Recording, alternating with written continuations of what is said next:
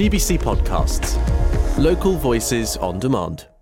Hi, I'm Justine Cartwright, and every week I bring you life stories on GBC television. Everyone has a story to tell, and on the programme we meet people from all walks of life, and we listen to their stories and personal journey in their own words.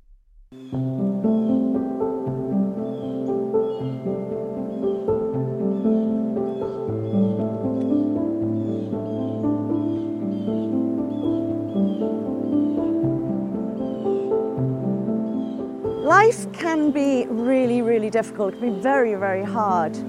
And possibly one of the hardest things in life is losing somebody that you love, that's dear to you. Here at the Cancer Relief Centre, there is a really great group of people, hospice nurses and carers, who can make that end of life just that little bit easier. Today we meet Alejandro.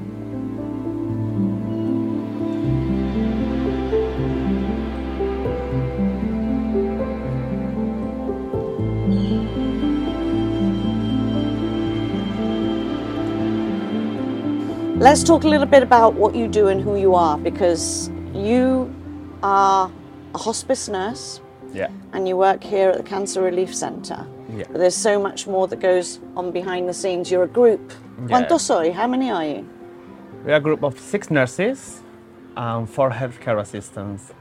And in the Cancer Relief Centre we have 2 teams. We have the clinical team at the centre based here, who deals with more the curative patients, which is they are recently diagnosed and go through treatments. And then we have the hospice outreach service that we main focus to look after patients in the community here in Gibraltar. So with a hospice nurse, what is it exactly that they do? Because you work in their homes. This is a service that you provide for people who are end of life.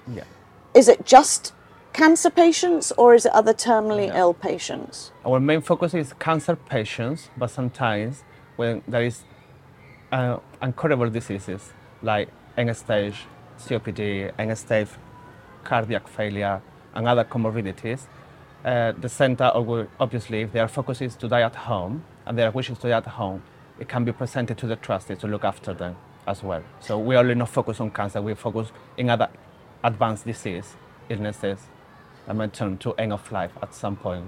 Okay, so let's rewind a little bit back to Alejandro himself, because you are sat here as an example of all the great nurses and the work that they do. So when did you decide to do this job? Where does your training come from? Tell us a bit about yourself. Well, I have my training in Spain, in Huelva. I did my degree there for 4 years. And then in one of my placements, I was in a palliative care ward, and that's where my focus started on that side, not to look about patients where the condition is poorly, and they are deteriorating and require a lot of nursing and caring needs. Then, when I finalized, I came here to work in Gibraltar. I was working in another area, and after 2 or 3 years, there was a vacancy here in the Cancer Relief, looking for nurses for the new brand hospice outreach service. So I decided to apply. I got the luck to get employed, fantastic luck, to start it here in a brand new service that we'll be building up in the last 3 years and a half, I will say. Yes, we started here, they give me the opportunity. They are very supportive here. They're focusing on our training, in our development, and the thing has been growing up in the last 4 years. Right. But what you do is, I mean, look at you smiling. I wish that people could see the work that you did with my mother, for example, who was terminally ill with major organ failure. So that would come into the remit of the hospice outreach service as well. Our main focus as well is to look after palliative patients with advanced disease, even if it is cancer or other conditions, and look after their symptoms, ensure they are well looked after, they have the right treatments, to focus on the quality of life and improve their last month or days of life the best they can. Surrounded by their family in their own environments. But it wasn't just my mother or those patients that you looked after. You looked after me as well. Yes, That's are crucial. focusing patients, but we need to look after families as well, because we know the impact that the disease can have in the patient. No? When the condition changes and you suddenly notice their deterioration, no? And you require further support, we need to look after the families as well, because they are the main leaders of their care. So Right. we have to look in both sides to ensure the carer. We don't want to label as a carer, no? It's a family member, but it's taking the responsibility to ensure all their needs are met. To be able to carry on doing those tasks, Yeah. we need to look after them as well, to ensure they are healthy, no? And they feel supported as well, to express their emotions, their feelings. I can't imagine what it must be like for you to do this job on a daily basis. Yeah.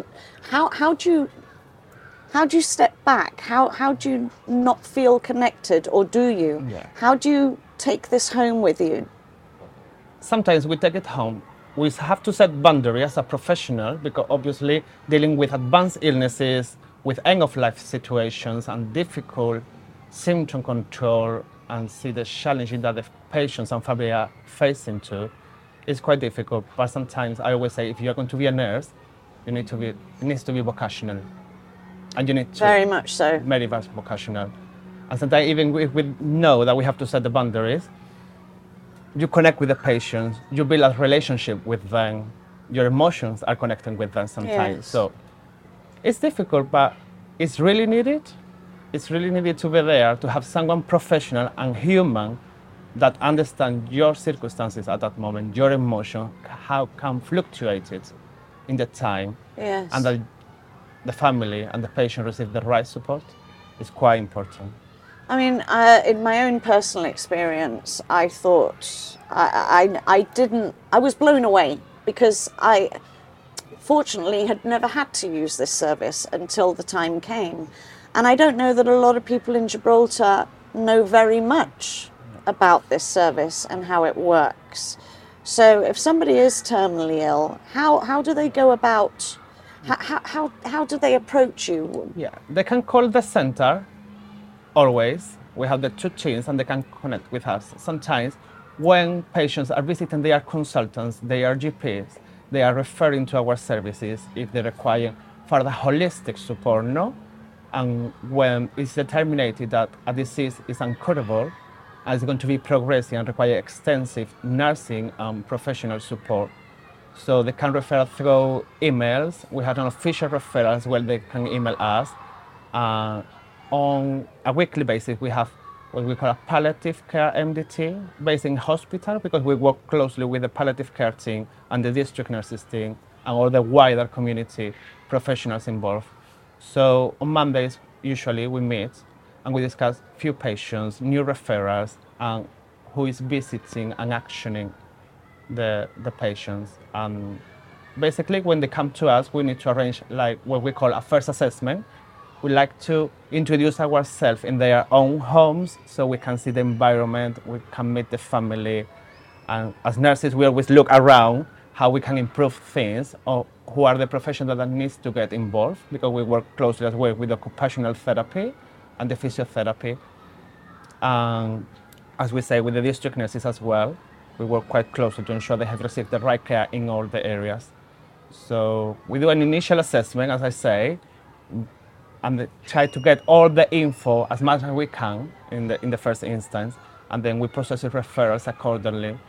And we have a few holistic services here as well in the cancer relief that can be brought into their own house as well, which is aromatherapy, counseling. We have shared back exercises. We want to maintain their strength when they're feeling weaker. So we try to arrange all those services. Apart from the medical side is quite important, the symptom control of medication, treatments, but also the holistic side is quite important for the psychological and emotional well-being, just to maintain their strength. Yeah. Also to focus when we build the relationship, what are their wishes, what they want, what they like to be. That's very, very important. I mean, I used those services for Mum. So I had a lovely lady come and she gave her foot and leg massage, hand massage. Yeah.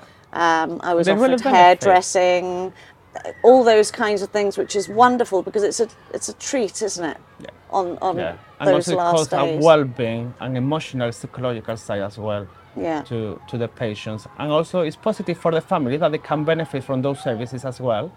But also when a family member see that their loved one is spoiled, is looked after, Yes. is promoting things to improve their quality of life, the time they have left, is quite comforting, no, for the family. So Yeah.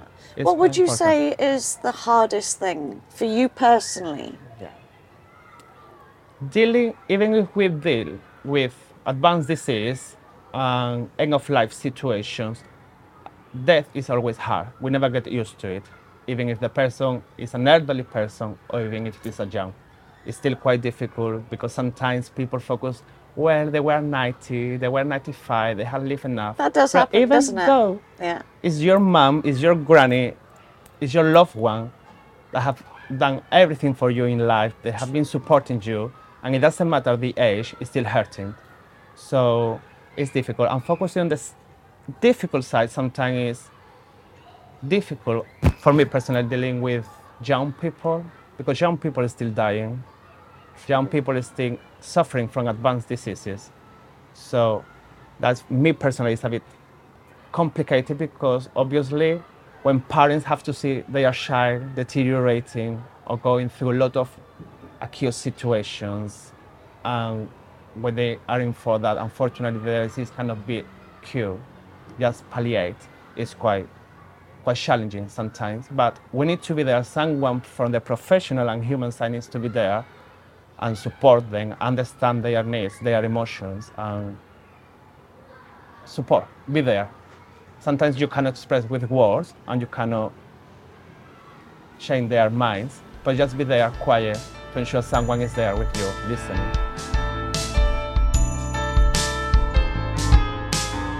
Alejandro, when you talk about walking into an environment, be it a young person or an old person, you're absolutely right. There is no difference. It's the person you love, Yeah. irrespective of their age. But walking into an environment of a family who, in many respects, might fear death, not know how to deal with death. It's their first time dealing with death. Grief that comes in all shapes and colours. What is your role to them? Are you just like a presence that keeps strong and in the background? Do you approach somebody who's breaking to explain what's going on? How do you deal with that scenario in the When end we of are life? on those scenarios, we need to assess and observe how family is coping with the situation. And obviously, even we all think we know what dying means or what death means. We need to explain how the process is going, what are the changes that they might be expecting to observe in their loved ones, and we need to approach them. We cannot be strong in a corner, I'm here, this is going like this. You need to connect with them, share your emotions, cry with them sometimes. You need to be there, feel like a human, and explain all the process. And sometimes when you explain how things are going, they feel much relief because obviously they are observing, but they don't know what to expect. Yeah. And then sometimes in those circumstances, it makes it easy to approach future plans, which sometimes is difficult when they are, at that present time, someone is actively dying. They don't feel that there is more bureaucratic things going forward when the time comes. We need to discuss funeral and wishes and open discussion between family members as well. We always try, when we build relationships with patients and families, part of our job is to focus on my wishes and what their wishes are when they lost capacity, for example, or they are approaching end of life that they cannot communicate their needs. We have a lovely document with us that sometimes we offer to the patient just to open the subject, between their loved ones and plan funerals or document it or inform them not to share the information. If I cannot communicate my needs, I don't like to be touched by someone. I don't like to not want to touch my feet. And focus on those areas that sometimes when it's a big family, they don't know all their needs or what their thoughts are, and planning their funeral. and what the care they want to receive. Some Yeah. people want to focus just on the symptom control, enjoy their quality of life the best they can until they reach the end. Some people open discussion that, all right, if there is something reversible, I would like to go to the hospital, and that is fair enough. When someone is palliative or deteriorating, it doesn't mean that we don't do anything in respect. They're still benefiting from the right treatment and they are allowed to it. But some people, Right. we open those subjects and discuss with the family, because some people can say, all right, maybe they need some fluids, let's go to the hospital, they need some IV fluids. So those discussions is what we're trying to do when we do reviews in patients, to know their thoughts and their wishes, and get reflected too. Absolutely, and likewise it can be the other way around. Like in Yeah. my personal case, she signed a do not resuscitate Resuscitate form. form, She yeah. just wanted to Yeah. go. Let's talk a little bit about death and dying, because it's such an important subject in Yeah. that it's the one thing, as they say, we've all got in common. Yeah.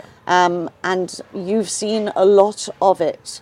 Now, for somebody going through it for the first time, it can be very daunting. Like, you use words like actively dying. In my mum's case, she was actively dying for 3 days. I understood the process because you educated us, you gave us pamphlets, you gave us all the information we needed to recognize the signs and make it an easier transition.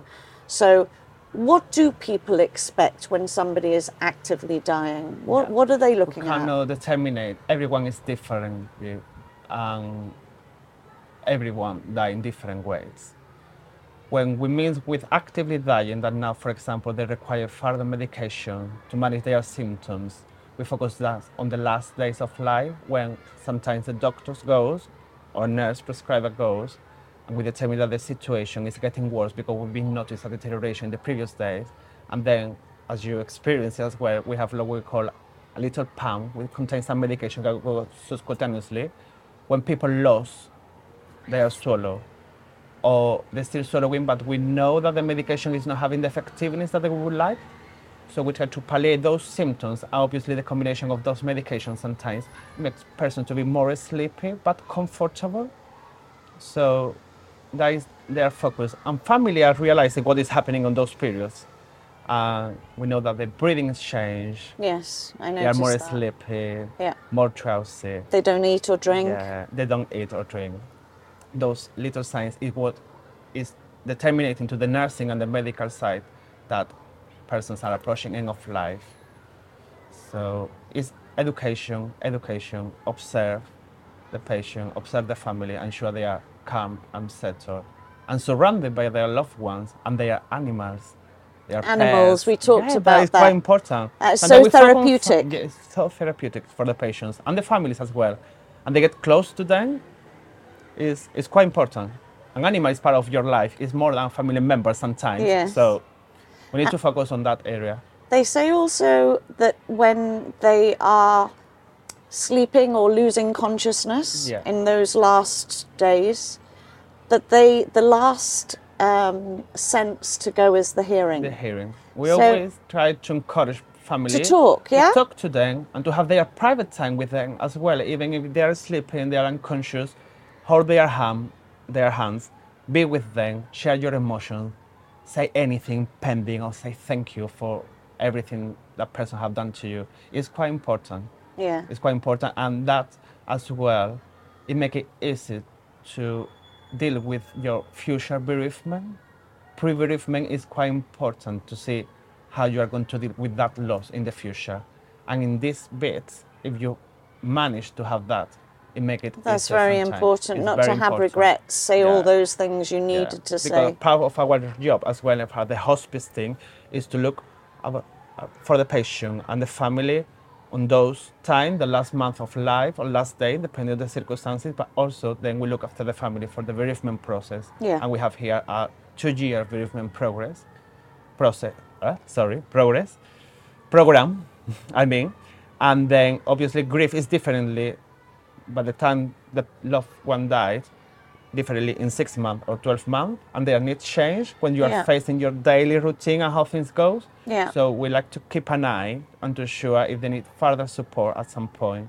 Because maybe when you recently lost someone, You don't require to chat with anyone, or you don't need to have any relaxation time. But maybe in 6 months or a year, your grief becomes a bit more difficult, and those things that you were not ready at that point might be benefiting to go through their bereavement in the future. And that it's okay, because Yeah, grieving it's okay. comes in all senses. And everybody grieves differently. Everybody grieves differently. Yeah. Yeah, and probably one of the worst things is to see people put a time limit on grief. There is no time limit. There is no time limit. My personal opinion is that it's no time limiting. And I have enjoyed the services because you've looked after me. I've had grief counselling here. You've called me in an evening, and we've had a chat on the phone, as have other hospice nurses here, just to check in on me. It's quite positive when you chat with someone that is not close to you, or no family or friend related. It's a professional from the outside that look after you and understand your needs, and sometimes make it easy to communicate or express your feelings or your emotions, your anger. I'm upset, I'm sad. Yeah. It's good to have someone there. Alejandro, in all your experience, is there any such thing as a good death, as they say? Sorry, can you repeat? Is there any such thing as a good death? People fear that it's painful and traumatic, and we try to focus observing the symptoms that the person is experiencing the last month, or based on their background disease. Sometimes we can pick up what they can experience. People are afraid of dying in pain, and that is the main focus. I don't want to die in pain. And we ensure that is not happening. But also there is a lot of symptoms, which it can be shortness of breath, agitation, drowsiness, sickness.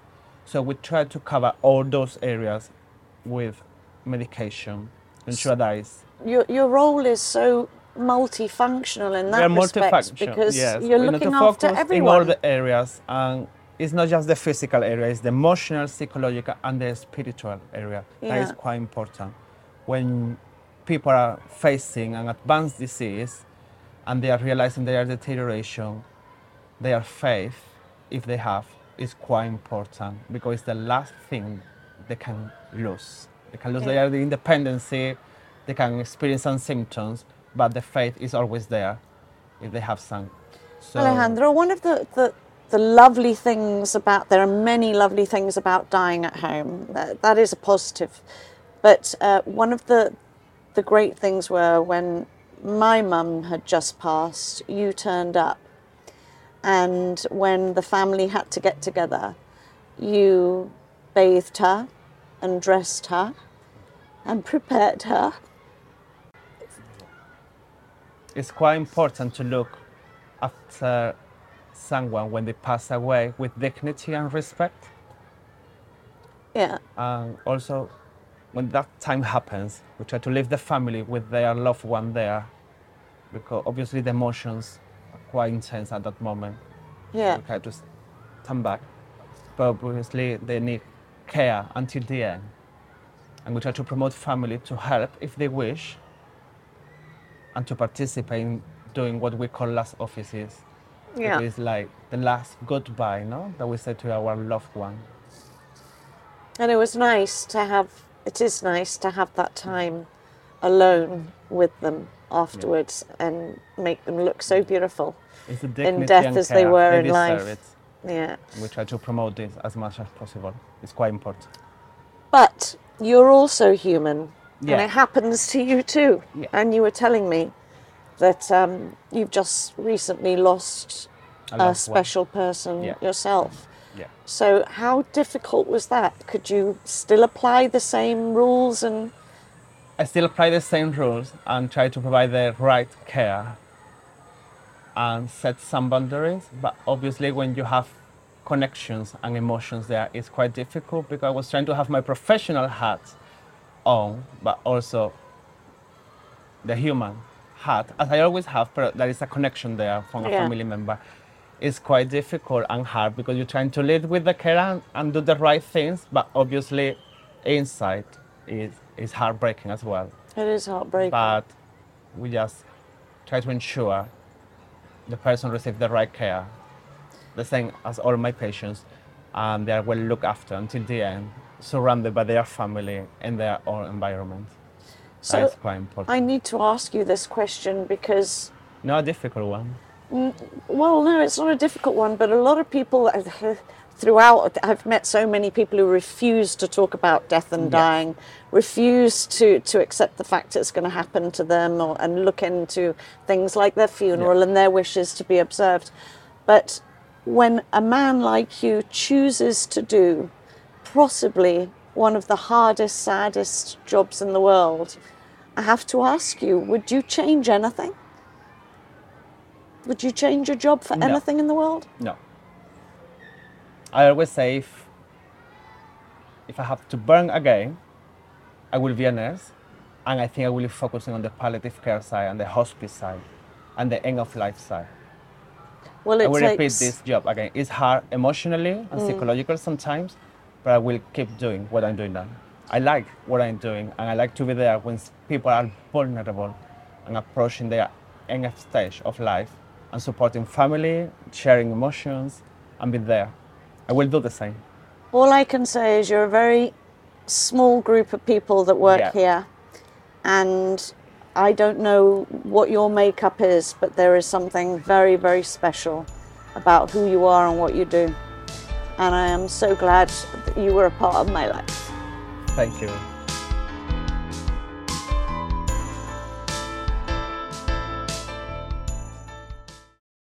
GBC Podcasts. Local voices on demand.